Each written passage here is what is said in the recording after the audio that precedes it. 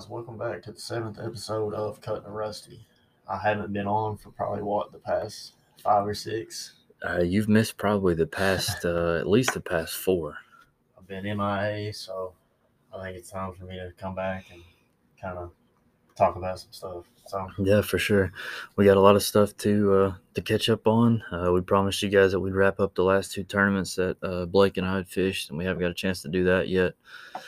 So I think we're going to take the opportunity and go ahead and kick out two episodes on tournament recaps, give you guys an idea of what the fish are biting right now, and kind of talk about going into this weekend.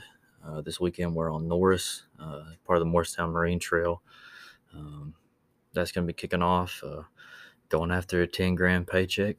So we'll see how lucky we get this weekend. But we're actually coming to you guys tonight in a pretty cool place. We're both on Moorhead's campus here.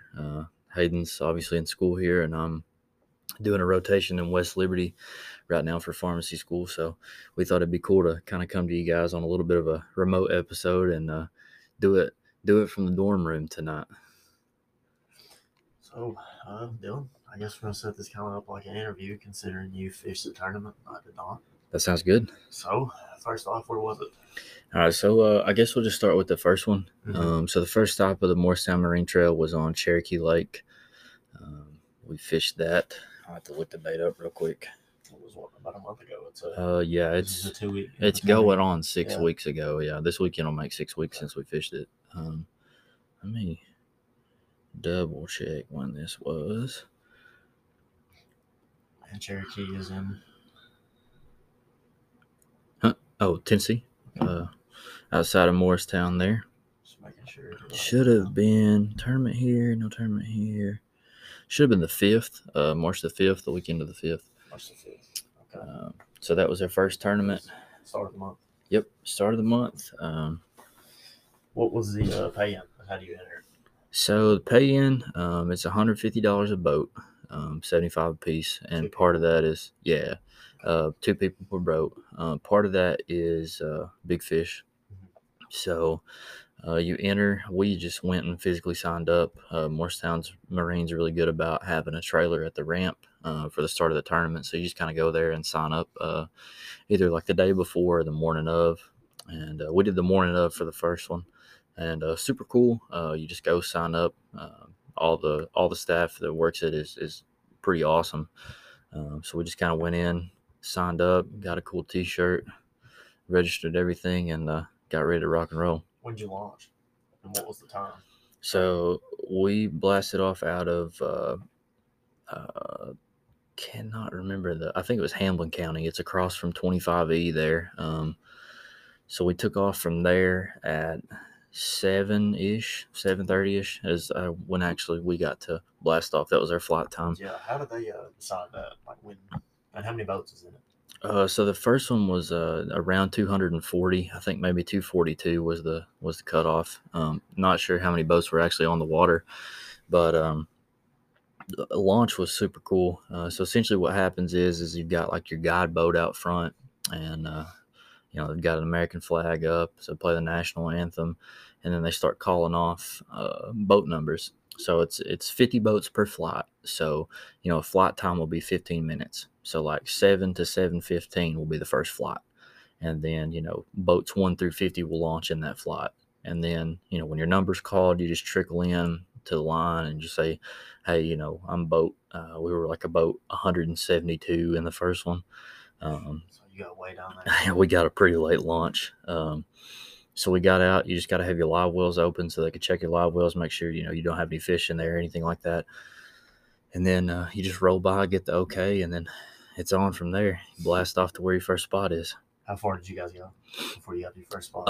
Our first run was actually not very far at all. I mean, maybe 1/16 of a mile. We may have went up not even a point, really. Out of 25E, it was on the left side there. The bridge at 25E, right? Okay, so there's back in that left-hand holler there. Yeah, in that corner before you go around the sharp turn, there's a Hamlin County marina there that you launch out of. That's where we started from. So we went straight down, took a right, and went up in the river. And kind of fished our first spot there on a little flint, a little bend, kind of flat that came out, just clay bank.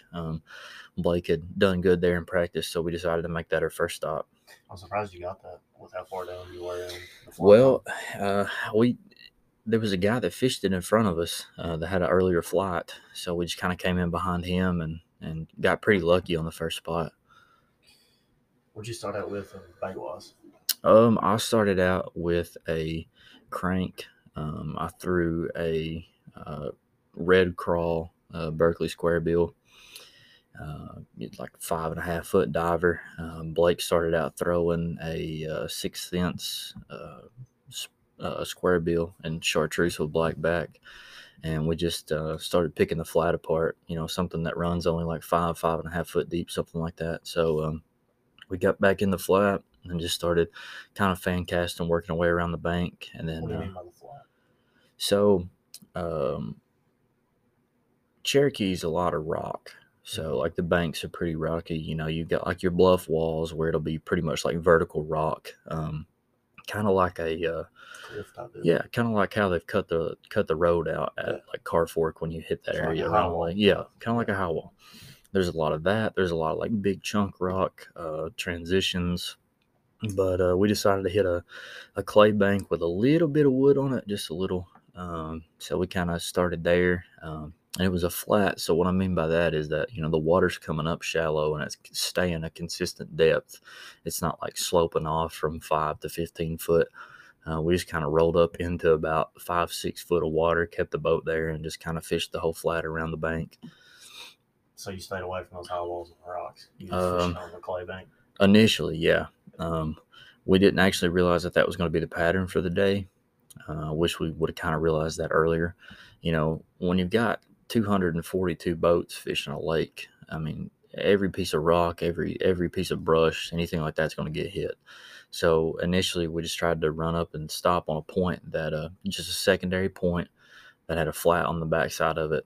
So we just fished around the flat up to the secondary point, and literally as soon as we got to that secondary point, we netted our first keeper. What was the weather like that? And kind of how did that affect what you did and what your decisions were? So it was pretty much typical early spring pattern. A lot of red played, a lot of moving baits, cranks, shallow cranks was pretty much our pattern throughout the day. Threw a jerk bait a little bit. Early morning was good. We blasted off. It was like 40, 48, like high 40s. Got up into the 60s during the day, like mid 60s, like 65. So the weather was pretty good. Early morning bite was on. It really was. Pulled up, and as soon as we hit that point, coming off the flat, that secondary point, Blake landed the first keeper. And then 2 casts later, I landed a smallmouth that it kept for us. So we had 2 keepers in the boat by not even 8:30, like 8:15. How many fish could you keep? It's 5 fish limit. They actually allow you to keep 6 in the live well and then cull 1 out on the way back. That way, if you got like a line burner or one that's close.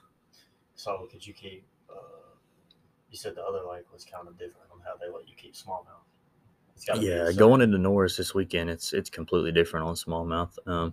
Cherokee had a 15-inch smallmouth limit, and that was 12-inch largemouth limit, 15-inch largemouth smallmouth limit, and a 12-inch spot limit on Cherokee. So can you keep spots too? Yeah. Okay. So it's spotted bass, smallmouth, and largemouth, and meanmouth if you happen to catch that. So a meanmouth is kind of like a hybrid between a smallmouth and a largemouth, kind of. So it's got like the mouth and kind of the body shape of a largemouth, but it's got the coloration of a smallmouth. So what'd you do? You talked about the morning. How'd you kind of progress throughout the day? So after we had those 2 keepers, I mean, we were looking at, 4 pounds in the boat. Each was about 2 pounds, give or take, maybe 2 1/4 on the smallmouth. So is it weight? Yeah, it's by weight. Yeah, everything's by weight. So after that, we went on a dry spell. It became a grind the rest of the day. We just tried to run around and hit stuff that we know. We tried to eliminate all our spots in the river where we'd already taken the ride out of the launch. So we tried to run upriver first and just kind of pretty much I locked a crank and a flipping bait in my hand all day and just kind of rotated between those two. How many rods did you take to prepare? I didn't actually expect to fish this one, so I only had 3 rods with me. I had a cranking rod, I had a flipping stick, and I had a rig rod.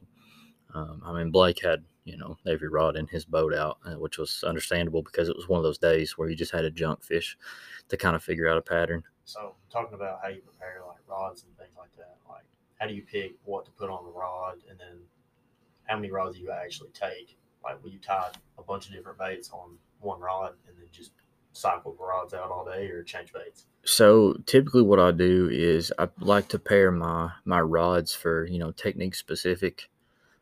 So, like for example, if I'm fishing a jig, I will, do a medium heavy at least to a heavy action rod, somewhere between 7.5 foot. I like to stay in that 7.3 to 7.6 range when I'm flipping a jig. Um, if I'm cranking, I like something from 7 to 7.2 ish, depending on what I'm running. If I'm running shallow cranks, moderate action really helps because the rod loads up pretty good. When you're dealing with trebles, it doesn't pull out of the fish's mouth as easy, and that's something that I learned. I didn't actually have a cranking rod for the first thing. I just dedicated a 7 foot fast action medium rod. Fast is about the taper on the end of the rod, so it's like how the rod bends. So the less it goes, like extra fast, fast, moderate. And as you progress back from fast to moderate, the rod tip, like more of the rod bends. So like on an extra fast, just the tip's going to bend. Then the whole like 80% of the rod's backbone. But on a moderate, probably 40% of that rod's going to bend and 60% of that rod's backbone. So it gives you a little bit more cushion. You don't pull the hooks out of the fish's mouth as easy.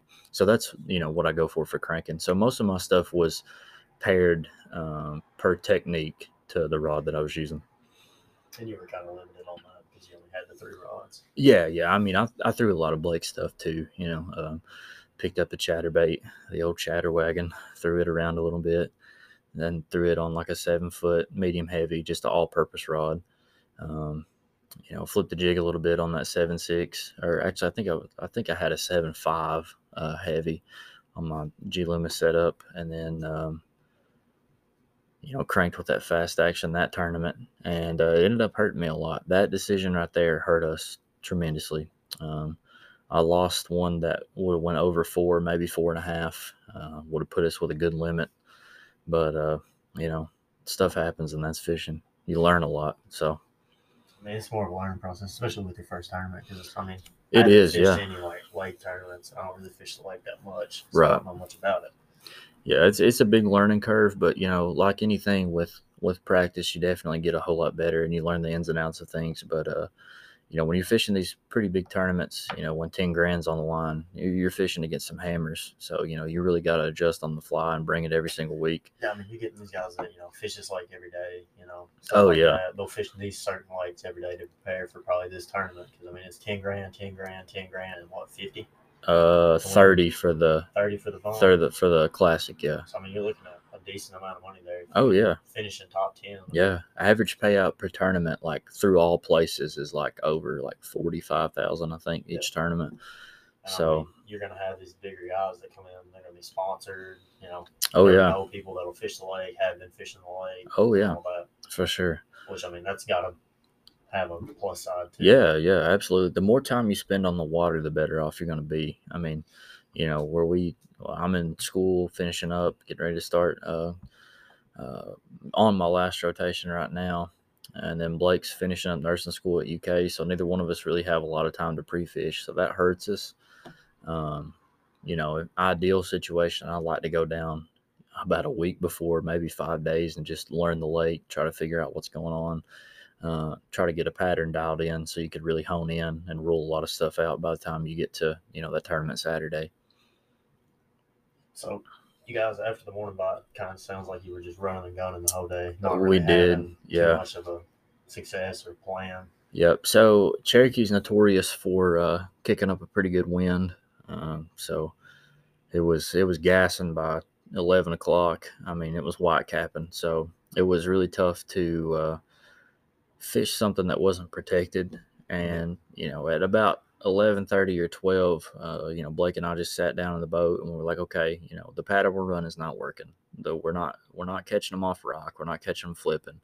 Like, we need to go figure something out. So we made the decision to kind of fish what everybody else wasn't fishing at the time, and it paid off for us pretty good. We got on clay flats again, but this time with no cover at all, just strictly clay flats.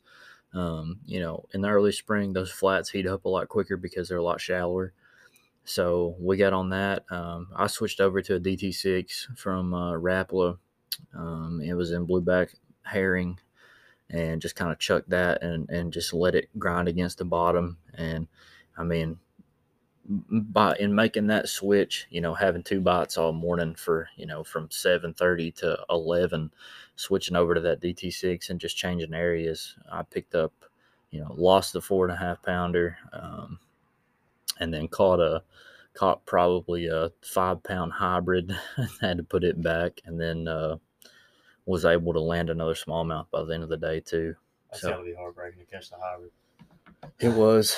It felt so good because, like, typically, though, when you hook a hybrid, because they'll run for deeper water. Yeah. So I was off the right side of the boat, and immediately when I hooked it, it took for deep water off the left side. So I had a feeling of what it was, but Still hurts. it does. It does. I mean, there's always that hope that, that 5 pound fish on the end of your line is going to really change things for you. So, if that would have been a largemouth and I would have landed what we had and then caught the smallmouth that we landed, then we would have had a pretty good bag. But, that's how things go. I mean, mistakes happen, stuff happens. You can't control that. Outside of, changing equipment over to that moderate taper rod for my cranking rod now, that paid out dividends for us on South Host, and that helped us a whole lot. But, yeah, I mean, outside of that, picking up those last 2 or 3 bites, that was pretty much it. The rest of the day just kind of died down. We initially had plans to go offshore instead of fishing shallow. Pretty sure the tournament was one offshore in about 20-25 foot of water. It's just hard to graph and use live scope and, forward facing sonar when, you got white caps going on. You can't hardly hold the boat. So when did you guys come in for the end? I think we were due in at 3:45, I believe.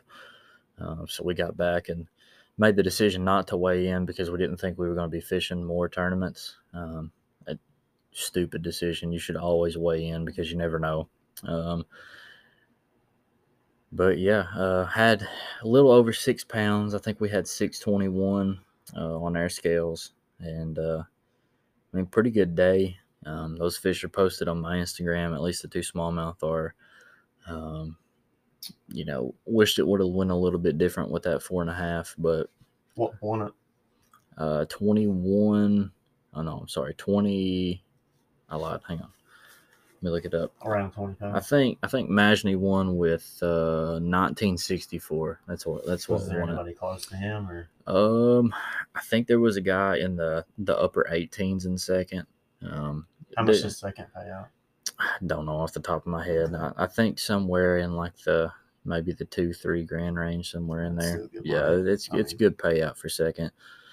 That the guy that won, Majney, there hit a couple bonuses because he was fishing out of a skeeter, and he used hummingbirds and had the insurance, so he walked away with a pretty good payday. And we're talking like, I think he totaled over 20 grand in bonuses, and then picked up big fish check as well. Dude caught a 680 something. That is an absolute stud for Cherokee. I mean, you bust a fish over 5, you've really done something, but you get one that's pushing 7 pounds. I mean, it's ridiculous. It's on Morristown Marine's page. I mean, you should see it. It's an absolute brute. I mean, I'm pretty sure your head would fit in its mouth. But So yeah, there was the next tournament. Where'd you fish next? Norris? The next one was South Holston. South Austin and Yep. Norris is this weekend. And Norris is this upcoming weekend. Yep. All right. Well, I believe that's about it for the Cherokee tournament. That's pretty much it for the wrap up on Cherokee. I mean, decent little starting tournament. My first big tournament, Blake's first big tournament outside of fishing college. We didn't do too bad. We just got to keep figuring it out. We definitely improved on our second tournament. We'll save that for the next episode for sure. But all right, guys. Well, it's been another episode of Cutting Rusty. If you like us, leave us a like, give us a review. Yeah, share us on Facebook. We're gonna post, the Spotify link as well as the Anchor link in our Facebook post. So yeah, if you guys enjoy this or want to support us, the best thing you can do is share it. The more views we can get, the better. And if you want to hear us talk about a certain subject or come on the podcast, yeah, just let us know. Absolutely. We're always happy to take guests and happy to take suggestions for stuff to talk about on the podcast as well. That's a good point. We should maybe put out a poll for people, kind of vote on what they, or leave us a little comment on what they want to hear about. The next upcoming weeks, I think it's 3 weeks ish until turkey season. The 16th is opening weekend.